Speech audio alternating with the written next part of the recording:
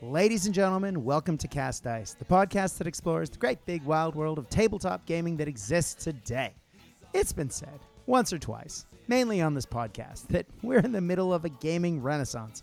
There are just too many good games that we can spend our hobby time and our hobby dollars on, and it can lead to a serious case of not knowing what to play next.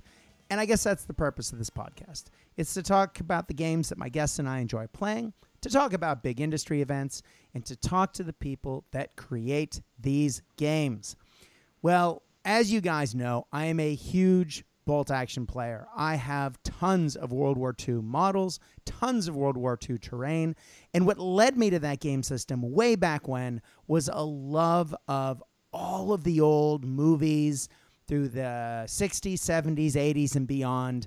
Where Eagles Dare, Guns of Navarone. Heck, I even liked Force 10 from Navarone. But I've always wanted a game to play out those scenarios, those missions, those commando raids, the sabotage, the kidnappings, to get the evil Nazi scientists and get them out to bring the information back to the right side. But it's never really been possible on the tabletop until now. And I am so excited. Now, over just about 12 months ago, the developer of another game that I love dearly, Test of Honor, announced that they were going to create a game for this idea. And today, the man behind this new game, 200 Hours, is here to talk with us. Of course, I'm talking about Graham Davey, the brains behind Gray for Now Games. Graham, first of all, I am so excited for this game, but also thank you for joining us on Cast Dice today. Hi, Brad. It's good to be here. So, Test of Honor, obviously, huge success. Lots of people love this game. It is the samurai tabletop game, skirmishy, a little bit larger than that. You can have between, 5 and 20 models on the board, a smaller board size, very successful. That has been going for years now. But you have taken that similar scale and you've shifted it to a very scenario-based World War II game that is about to drop on us, 200 Hours. How did you go from cinematic samurai to cinematic commandos? That's a good question. I have a big notebook full of ideas for different games, and I've been knew for a while that I wanted to broaden the horizons for the company and bring out a second game, and what rose to the top was this idea of being able to do stealth really properly and leaning into that idea. Like you, I love all those classic old war films, but also quite a lot of computer games in entirely different genres, like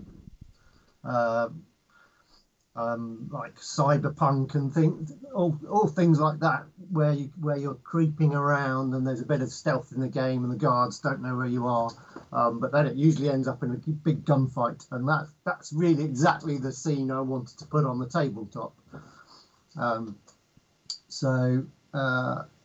It all really stemmed from that idea of how I can do creeping around really on the table and really do stealth justice. Now, that's one of those mechanics that we've seen occasionally in other game systems, but has been maybe rarely done right, because oftentimes it's a bolt-on to a game, not the focus of the game. And I find that really intriguing, that this is the main focus of this, and so all of the mechanics in the game lead to that stealth element, not just here's a little stealth scenario that you can play a regular tabletop battle game with. Well, yeah, as you say, often it comes down to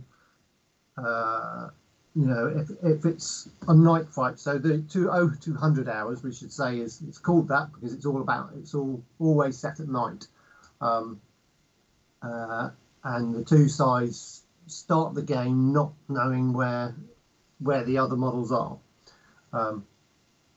and as you say, in most games, that's often done. Night fighting is often done with just a roll to see how far you can shoot. That is quite a common way of doing it, but that doesn't really prevent.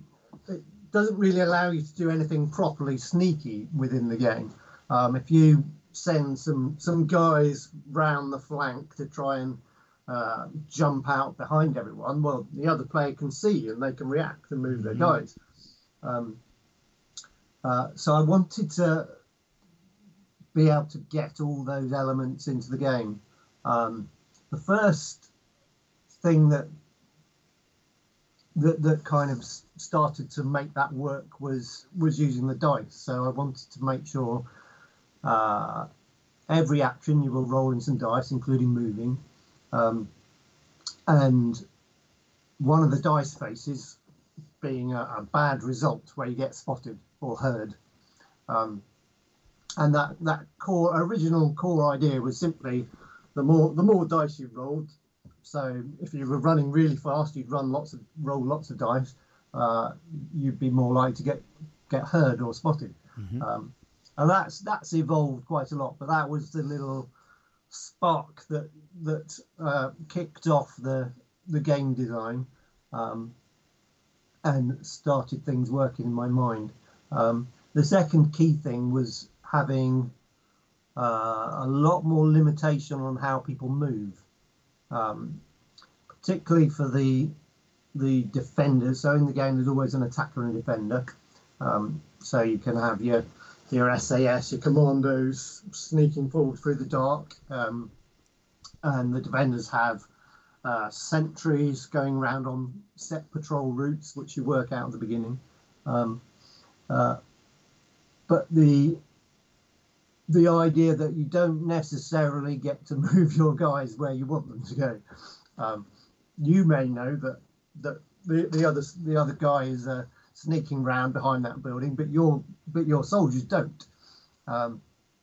And particularly in kind of historical senses, those sentries guarding the rear echelon defences weren't crack troops. Right. It's in the middle of the night. They're probably sleep deprived. A lot of them were coerced into fighting. They were from various countries that had been invaded and occupied, and they were coerced into joining into the army. So yeah, they're not necessarily going to run towards the shooting. They're not necessarily going to move where you really want them to. And that's quite I think a fairly unusual thing to find in a game, that you don't have full control over where to move your guys. That's interesting. Now, I know from reading into the game a little bit that this is generally a you go, I go system, but what makes it really different is that both players don't move equally. As in, you go, I go between units, not entire armies moving. What makes it interesting is that the defender, and there is sort of alert levels for the defender's forces. As the defender's forces are sort of all relaxed and maybe even bored on patrol, they are forced to activate more of their models earlier in the turn, and that leaves the attackers to move forward after the defenders have gone on their patrols. And so they're able to respond to where they're moving and those search patterns that you mentioned before. Really interesting stuff. But as that alert level starts to go up, then all of a sudden fewer of those defenders on patrol are all of a sudden activating, which means you're back to almost 1 versus 1 activations. And that's where things get really, really interesting, isn't it? Yeah, things gradually change. You have, as you say, you have uh, the defenders start off calm and then become suspicious, and you have a little more control over what they do. And then ultimately the alarm goes off. All the reserves rush on. Well, hopefully they'll rush on. They might not rush at all. Um, and you have a reasonable amount of control once the alarm goes off. You still can't just move wherever you want. You still react to the enemy soldiers that you've located. So even towards the end of the game, when there's normally a big firefight kicking off, you can still, if the attacker's got some guys that are still covert, you can still do some sneaky stuff even at that point. So one of the other things that was a big breakthrough in terms of the game design, and came quite late on actually, was to give the models a facing. So everyone has a front and a back, kind of, if you imagine a line going through the shoulders of each model. And that opened up a lot of opportunities for the SAS to be sneaking behind a sentry as he went on his patrol, without being spotted. They get obviously there's a big advantage if you attack from behind, particularly with your combat knife attack to do a silent takedown. If you can work your way behind and attack, but nevertheless, there's still a chance that sentry will turn at just the wrong moment and catch you. So you can never have a guaranteed success. That success is determined using the dice that you mentioned earlier. Now, you did mention that when you were first developing the game, that actions resulted in rolling a dice, and that when you rolled the dice, it increased the chance that people would see you, as in the defenders, the sentries would see the attackers. But over time, you've developed that, and now there's two color dice, sort of one for sneakier activities and one for more blatant blasting away with a gun or setting off explosives type activity. Because I think, as I've heard you say in other places, it's as loud as someone runs, it'll never be as loud as a Bren gun. Yes, quite. So yeah, as you say, we ended up having quite early on. I realised it wasn't quite working as is, so I introduced a second dice. So there's a white dice, which is kind of for noisy stuff, and a grey dice for stealthy, quiet stuff. Usually, pretty much, you're always rolling some combination of both. So even if you're doing a sneak move, which is what the SAS will be doing a lot of, they'll roll a couple of the grey dice, but they'll still always be rolling at least one of the noisy white dice. So there's always an outside chance that they'll step on a twig and make a loud noise or suddenly sneeze. Whereas, as you say, if you're firing a Tommy gun, you just straight in with the 3 white dice. So high chance of getting spotted, but again, not guaranteed, because it's still dark, still no lights. I've talked to people who in the forces who've experienced stuff like this, and the noise bounces around particularly in built up areas, and besides, the first thing you do when shots ring out is not just peer out to see where it came from. Exactly right. It's definitely not your first reaction.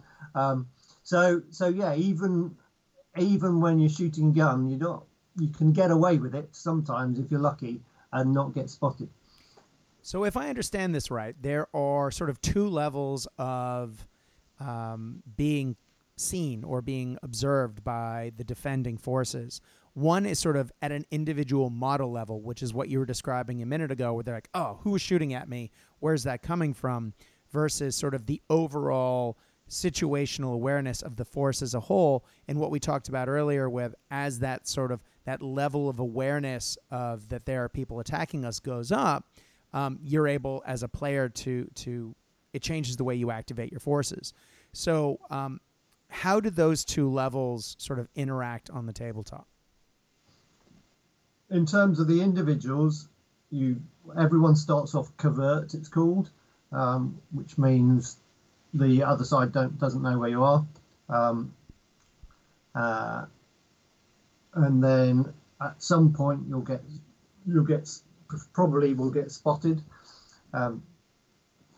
and you put down a counter next to the model to show that the enemy now have a reasonable idea that someone's over in that direction. They've seen some shadowy movement or heard a cough or whatever. It doesn't immediately know that they're under attack, because that just might be one of their guys wandering around. But that will in turn, then we have the overall tracker for the overall alarm level, and spotting that individual guy will make that alarm level track up. It is possible for those individuals to get lost again and disappear into the dark, so it's possible to lose that counter. So particularly for the S, the SAS have a freeze ability, which allows them to forgo all their movement and just stay still and hope they don't get spotted. So you have the overall alarm level tracking up. Occasionally it goes down a little bit as well, but on the whole it's generally going up. Obviously, if a gun is fired, it goes up fast, or if something explodes, it goes up very fast. Mm-hmm. And when you get to certain levels, the alarm is eventually raised. So that's really the system. You have the counters, we're called alert counters for individuals, and an alarm track for the overall level. Nice. Now, we were talking about the dice a second ago, and I can't help but notice that just like Test of Honor, you're using bespoke dice for this game. Can you describe what the symbols on the dice do? Because you've got some cool ones in there, a lot of military ranks. Yeah, so the stats in the game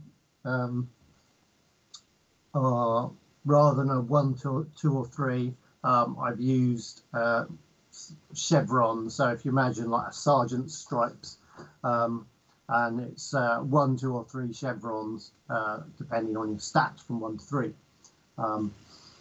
The dice have those same symbols, 1, 2 or 3 3 chevrons on the different faces. So when you roll your dice, if your stat is 1 chevron, then all the 1 chevrons you've rolled are successes, but 2s and 3s are fails. Whereas if your stat is 3, then 1, 2, and 3 are all successes for you. So is that how you differentiate abilities for troops, for example, highly trained troops like the SAS versus maybe some conscripted goons who have been dragged across 6 countries and are standing outside in the freezing rain, hoping that their guard duty ends soon? Yes, yeah, exactly. So sentries will have mostly 1s for their stats, SAS mostly 2s for their stats, and characters start to go up to 3s in different places. It's not a massive range because they're all men at the end of the day. So that's how that differentiates. And those chevrons are also used for direction. So there's, particularly for the defenders, there's quite a lot of times where you don't know necessarily where they're going to go. So you roll your dice, and all those chevrons that are successes. So again, that depends on how well trained and that particular model is. All the chevrons that are successes, you can choose between those for which way you go. Well, obviously, this is a narrative-driven game. This is very much a scenario game. Now, from what I understand, the basic rules comes with 8 separate scenarios, be they sabotage, be it kidnap someone and get away with it, deliver a message, something along those lines. Can you talk to us about maybe some of the scenarios that I haven't mentioned? Maybe talk to us about what is your favorite scenario out of the bunch? Do you have one? Is that kind of like asking you to pick who's your favorite child? Yes, that is tricky. So yes, as you say, there are kind of more simpler missions. There's one called Butcher and Bolt, which is essentially ambush the other side, try and take out as many guys as you can. Pretty much all of them end with you trying to get off the table again, for the SAS to get off the table again. As you say, sabotage is blowing up lots of things. There's a capture one where you're trying to take out a high-ranking officer and drag him away. There's also the final mission is to take out an anti-aircraft gun during an air raid. Wow. So that's quite different because every time the anti-aircraft gun fires, then actually you can sneak around with a bit more impunity because everyone's ears are ringing. So if you can time your moves just after the gun's fired, then you have a bit more chance of getting away with it. At the same time, the bombs are dropping, buildings are blowing up. So there's a lot going on with that one. There's also a nice little rule that I put in, which doesn't have to go with a specific scenario, but the idea that you've managed to infiltrate the other side in disguise. So one of the sentries is actually an attacker, and you know which one that is, but the defender doesn't know which of his sentries is actually yours. So at some point you'll have to reveal him and try to use that to your advantage. Oh, that's brilliant. It just reminds me of Where Eagles Dare, right? Where you're not sure who's on whose side, right? Fantastic. So, yeah. I have not mentioned this before, but it should be mentioned that this is a game that involves somewhere between 5 and 20 miniatures. I did mention that was Test of Honor and that this was a similar size, but that is the scale for this. Like Test of Honor, you're playing this on a 3x3 size table, and it is 2 people against one another. It is not a cooperative game, nor is it a solo game. Given the era of COVID and the advent of lots and lots of solo games, was it tempting to shift this to something a little bit more AI driven, or did you want to keep it that element of 2 players trying to outdo one another on the tabletop? Yeah, that has come up a lot, and it's has affected the development of the game in kind of practical terms of not being able to play tennis with other people. But the game as presented is definitely 2 players versus each other. So yeah, I was quite aware that the defenders still needed to have a fun time and enjoy the game. So they have, even from the word go, they're still making rolls to try and spot the enemy. There's decisions to make, which way you're going to turn and look, and they'll obviously, and that will gradually grow throughout the game as they get more aware of who they're fighting. Mm-hmm. But the other element for defenders is some of the cards, which we haven't really talked about yet, but the defenders get what are called event cards. So these cover kind of unusual things that the defenders might do to catch out the enemy. So you can play a card which suddenly changes the directions of all your sentries and start patrolling the other way around, and which could really catch out the attackers. You can suddenly, a sentry might suddenly take 2 actions at once or go particularly fast or stop for a cigarette. There might suddenly be a searchlight switches on and starts hunting for you.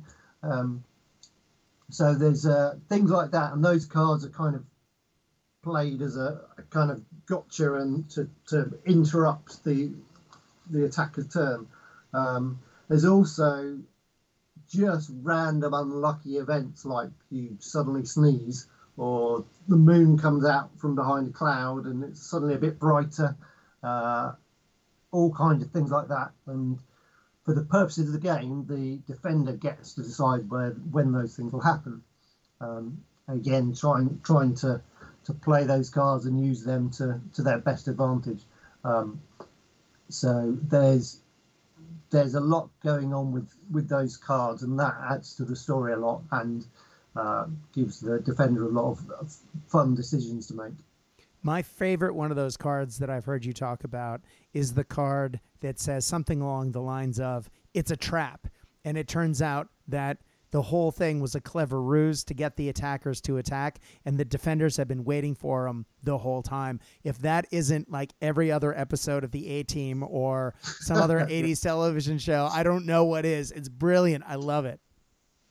Yes, so that's quite an unusual one, but yes, that one entirely changes the objectives for both sides. There's lots of just little fun things like that. There's one where so the defenders can have guard dogs, handlers walking around with guard dogs, and usually if you kill the handler, then the dog just disappears and runs off. But there's a card you can play to have the dog go crazy and start savaging everyone near him on either side.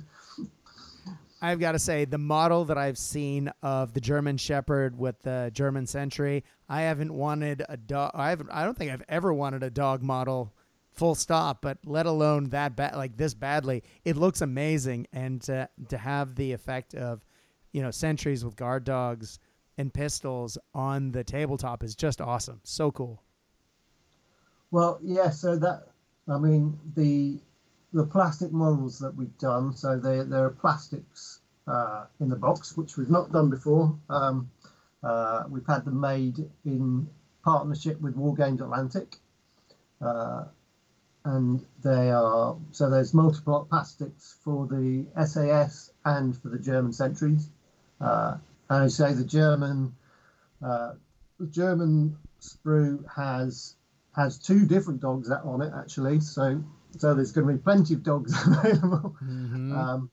There's also parts so you can make the sentries into Feldgendarmes, which are the German military police. So all those have slightly different stats in the game. Your standard sentries are kind of soldiers, so they're pretty good at shooting, whereas the Feldgendarmes are better at spotting you in the first place, but not so good at shooting.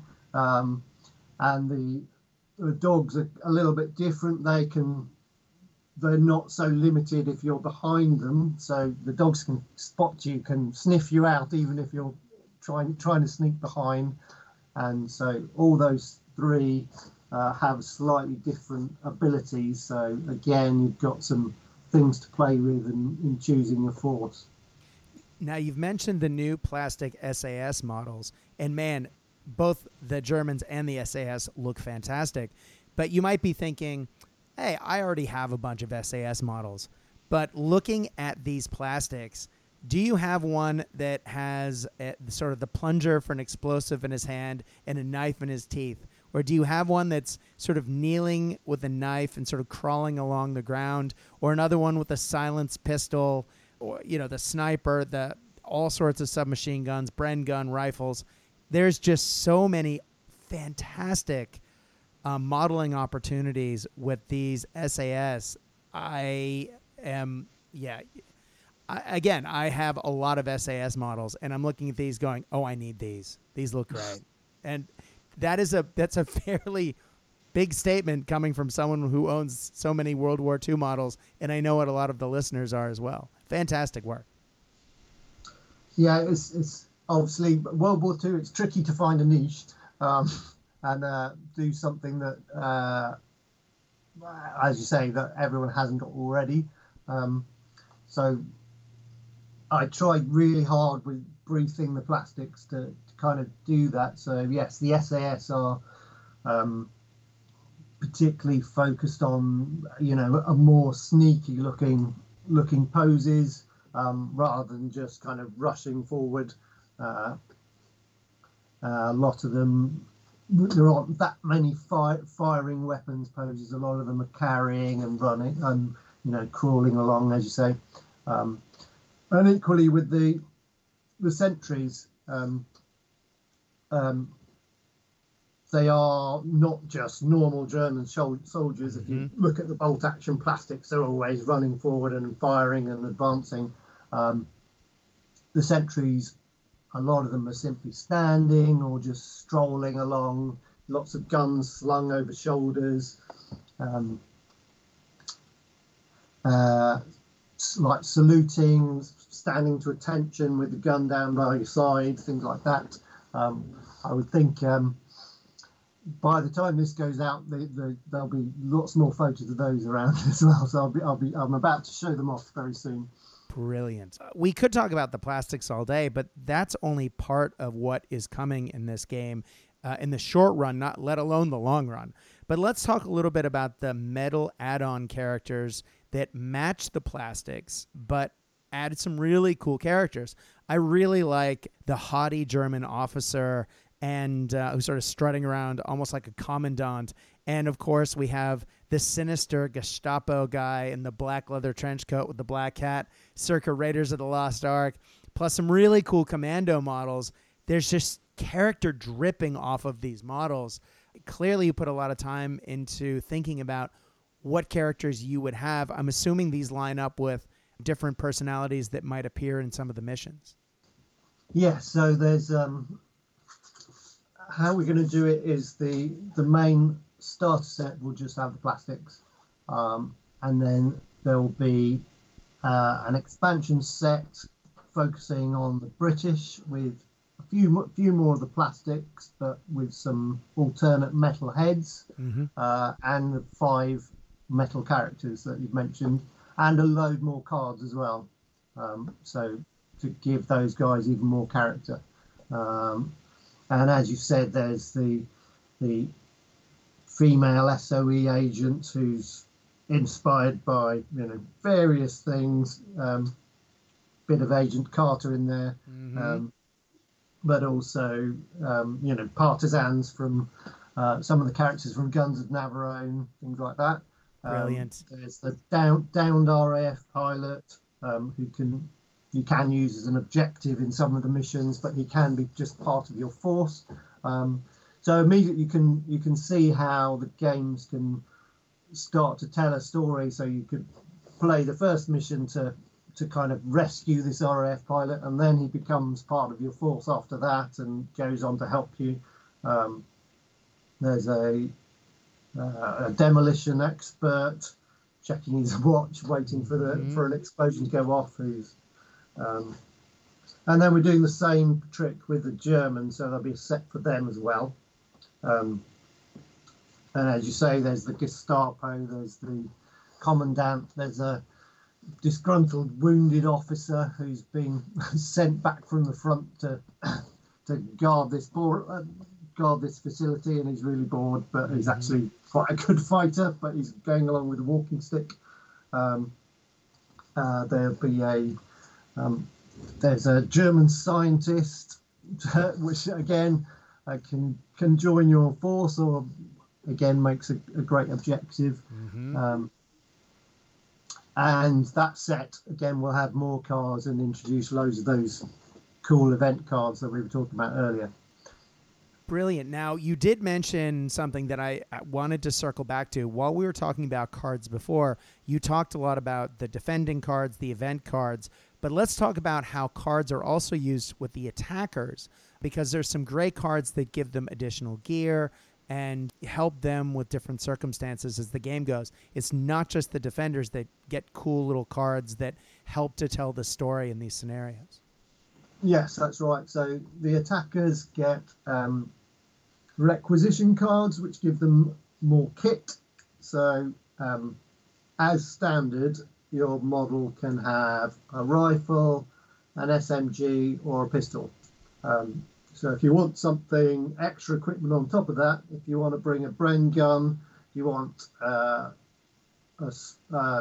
scoped sniper rifle, if you want a silenced pistol, or if you want to bring demo charges with you or a radio, then you use one of your requisition cards to do those, to get those things, and they cost extra points. So it's a simple system to pick your army without worrying too much about nitty-gritty of different points and things. And then the attackers also get order cards, and they generally either allow you to take two, for one model to take 2 turns immediately after each other. So you'd be able to sneak and then attack, or spot someone and then shoot immediately.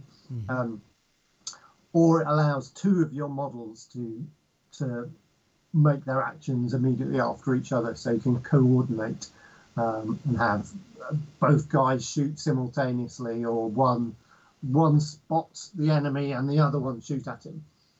Brilliant. Yeah, I could see where chain activating models for the attackers in particular would be very useful in this game, because then you can actually have models work together to grab a particular part of the objective. That's really cool. Yeah, it allows you to do those occasional really heroic moments where you we just need that extra push right now. And to, again, it's the attacker's way of catching out their opponent and doing something a little bit unexpected, a little bit more than you thought they would be able to do.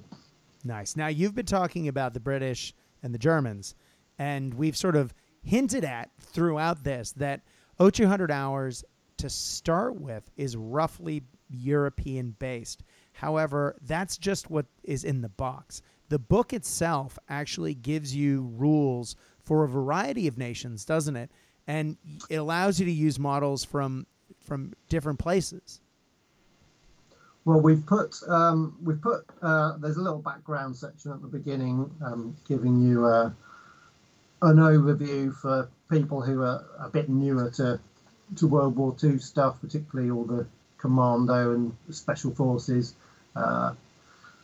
just because there's a hell of a lot of different terms and acronyms and unit names flying around. And we've covered special forces for the Germans, the Italians, the Japanese, and all the different countries, by the end of the war had these forces, and fought in different areas of the world as well. So there was a lot going on in the desert, jungle raids, and the game has scope to play all of those. So the starter set will focus, as you say, specifically on the SAS and the Germans, a kind of a North European look, but we'll be putting out just an online army list, effectively a stat lists, so you can immediately use your own figures to put them into different environments.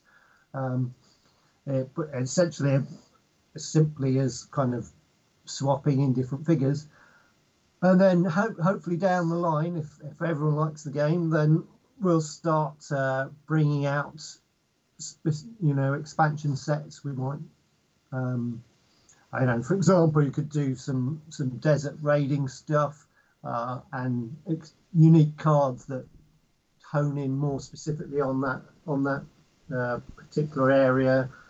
Jungle fighting obviously works really well. Even in daytime, jungle fighting is quite similar because it's a similar thing of having very cut down lines of sight. So that works brilliantly. So you could do the Jindiks and Japanese and US forces coming in. That's probably another thing to mention is that, like Test of Honor, you can mix your forces absolutely any way you want. Again, this goes back to being inspired by films. If you want, you can just go full military unit and just say, I'm doing that unit.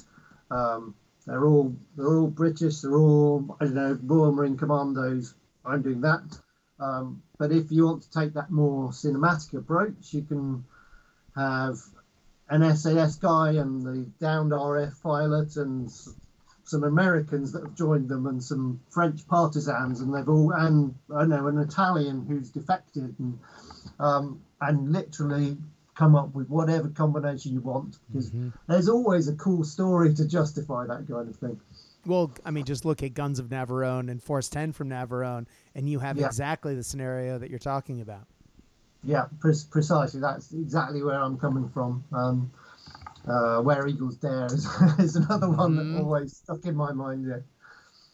Now that is more for the attacker side. Do the defenders have any leeway besides, or in choosing what kind of sentries? You did mention there were more the gendarmerie, the basic soldiers, and the dog handlers. Is that where we're starting with the basics, or are there other troop types that they can utilize as well? Well, you would also have you always have characters. Even the defenders will have characters modeled as well. So they like to have a sergeant or two and an officer leading the force. And again, those metal characters that we mentioned already could happily be swapped in there. You can, as you say, have the Gestapo could come in, he gives you even more nasty event cards, for example, to play with. They all do slightly different special things. And again, down the line, we could bring in new models and new ideas. It could be, a visiting Italian officer is there, or, there's lots of scope for different things. Absolutely. Oh, that's fantastic. Well, Graham, I do have a question, and it's one that I know is going to get a lot of winces. Given the world as it exists now, and shipping delays and logistics of putting together a game, selling it, and actually getting it out the door, I know that you're at the mercy of quite a few shipping companies at the moment, but what are we looking at as far as a release date for 0200 Hours? Because I'm not going to lie, I want it now. So what's happening is pretty much everything is ready. So all the rule book, the cards are all they're all at the printers being printed. The dice are all done. There's huge stacks of boxes sitting in my kitchen of dice right now. So the main thing, well, the only thing now we're waiting on is those plastic figures. So how Wargames Atlantic work is the tool, the big metal mold that you need for a plastic figure is made in China. That's then flown over to America, where they actually do the production and make all the hundreds of finished sprues, and then those are getting shipped over to the UK, where we'll make the finished product. The tools have now finally, after a long wait, arrived in America, so they've just started making. But then we'll be once they've done that, we'll be once again at the mercy of, as you say, international freight, trying to get them shipped or flown over to the UK. So we're just looking at exactly how we're going to do that, and how long that's all going to take. But I am hopeful that we're down to just a month or two now. Brilliant. So keep an eye on the Facebook group, or sign up for the Grey for Now newsletter if possible, because things will be happening very soon now. Now, I'm glad you brought up the Facebook group, because the Facebook group has been a wonderfully integral part of the creation of this game. You have gone not completely public with the entire process, but you have been interacting with fans of your games and of this game idea for almost the entire process, which is genius and something we rarely see in modern gaming. As much as game companies are interacting with their fans online, given the challenges for you to play test this, given COVID lockdowns and whatnot, you have really reached out to your fan base and to people who are interested in the development of this game, and you've used their feedback in the creation of this. Can you talk to us a little bit about this process? Because, again, very innovative. Yeah, it's definitely a big shift for me, because I'm naturally a big control freak, and my instinct is not to show anything to anyone until it's completely finished and I'm happy it's entirely perfect. Mm-hmm.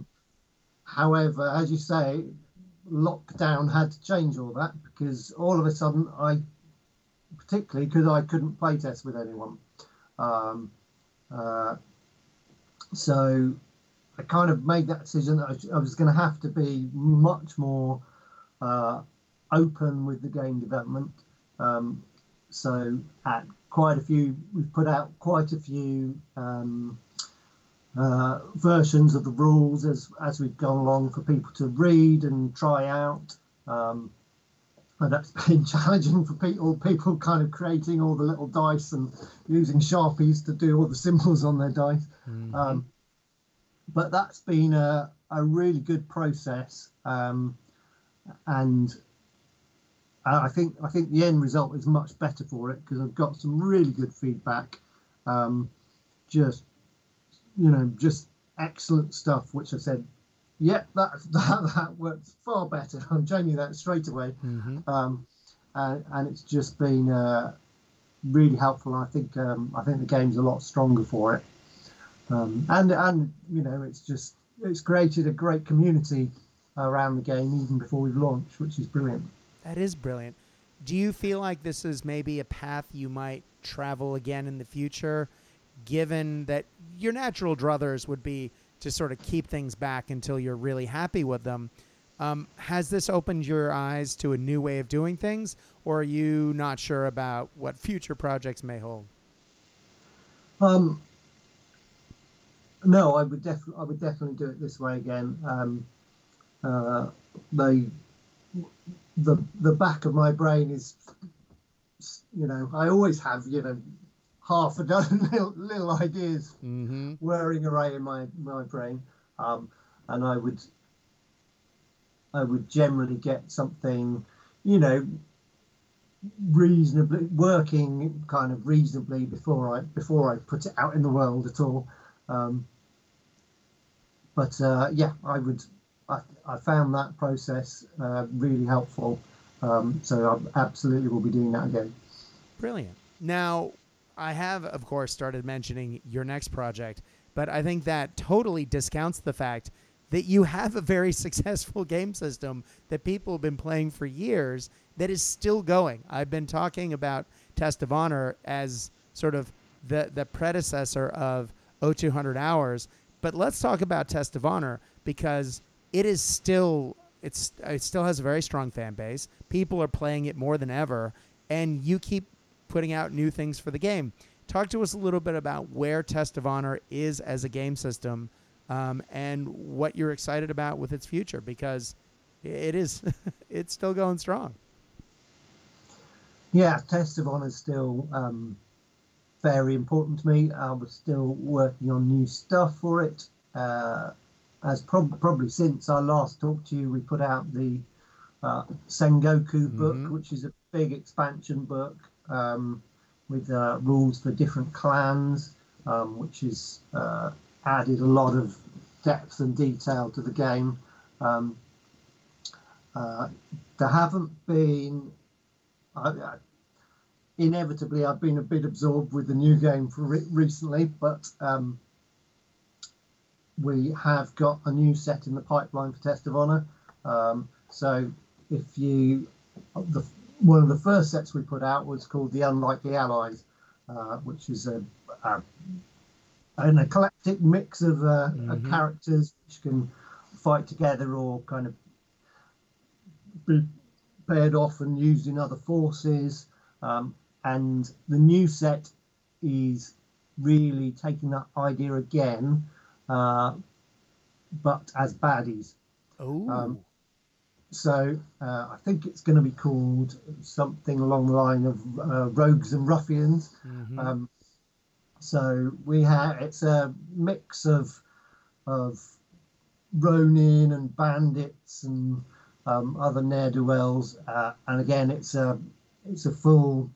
Every model is different. They're all characters, and that should be coming within 2 or 3 months, I think. So they've just gone to be for the molds to start being made. The art's just been done, so that's well on the way in the pipeline. And yes, lots more ideas in my head for more sets to come. There's plenty more cool things that we can do for Test of Honor still to go. Nice. Well, Graham, I'm sorry to say our time is about up, but I have to say thank you so much for coming on today. Again, love your work, both when you worked, at GW and then Warlord, and now, working on both Test of Honor and 0200 Hours. You've just been creating so many wonderful things over the years, and to have you on is a real treat. Thank you so much for making the time. Brilliant. It's been really good. Thank you. No worries. Now, guys, go to Grey for Now Games. That's GREY, Grey for Now Games. And that is where you can get all your Test of Honor needs. If you don't have another place to get them, like North Star or whatnot, or your local friendly game store.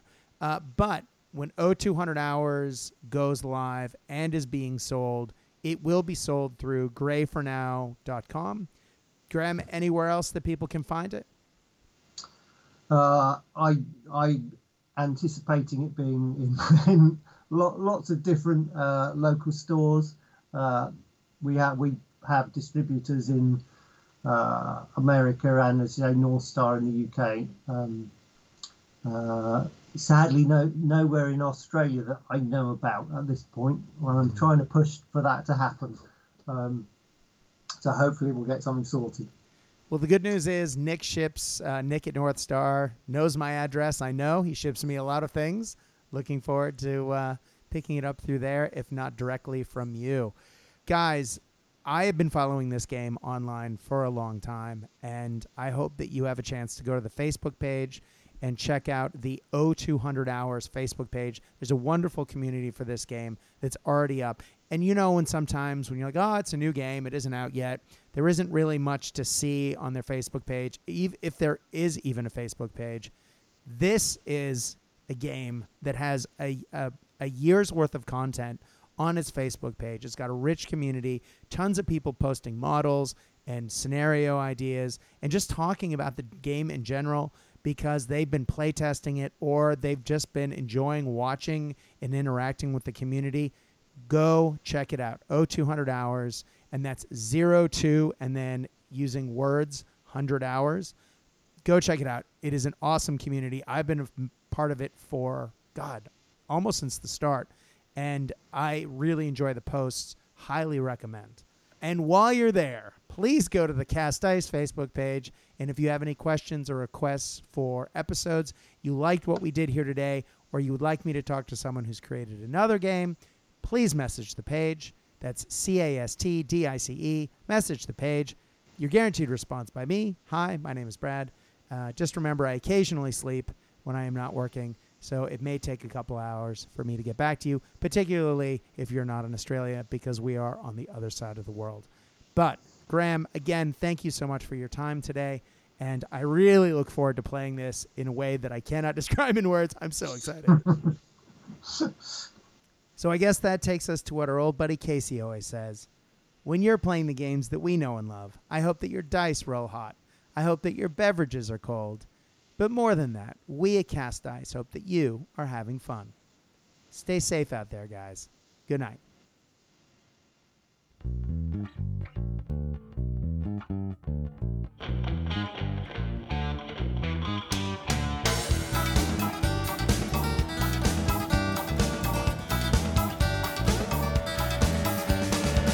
Another day rise in Paraguayan sun. The fuel cracks open. Another Heineken. He's all alone. He's in his little room. He's all alone with a Burmese python and a loaded.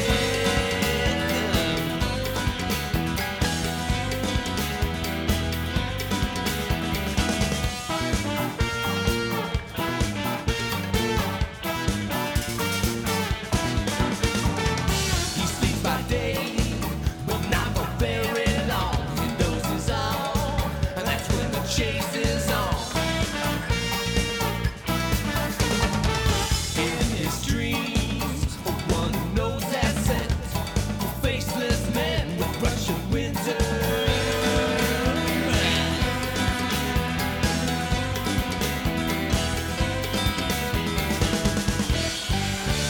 That sweaty little man on the tropical Capricorn without a tan. Neatest man this world has seen. Beat up every night in his dreams.